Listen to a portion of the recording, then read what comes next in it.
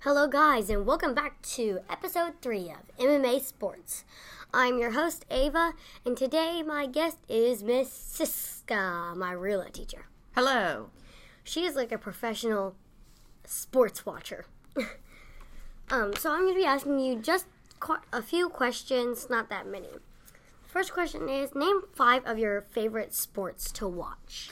Okay, I like to watch football, basketball, baseball, hockey, and soccer. Pretty interesting. Do any of your children play sports, and what sport do they play? So my son, when he was growing up, played baseball and football and some basketball. But then in college for a little bit, he played baseball. And my daughter, she plays soccer at the high school. Well, it's a lot of sports that you have to watch. Did you play a sport as a child, and what sport did you play? Well, I was in dance, so I did ballet and tap, and I did baton, which isn't very popular now anymore. I actually do all of the series of dance. I do tap, jazz, novelty, lyrical, all of that.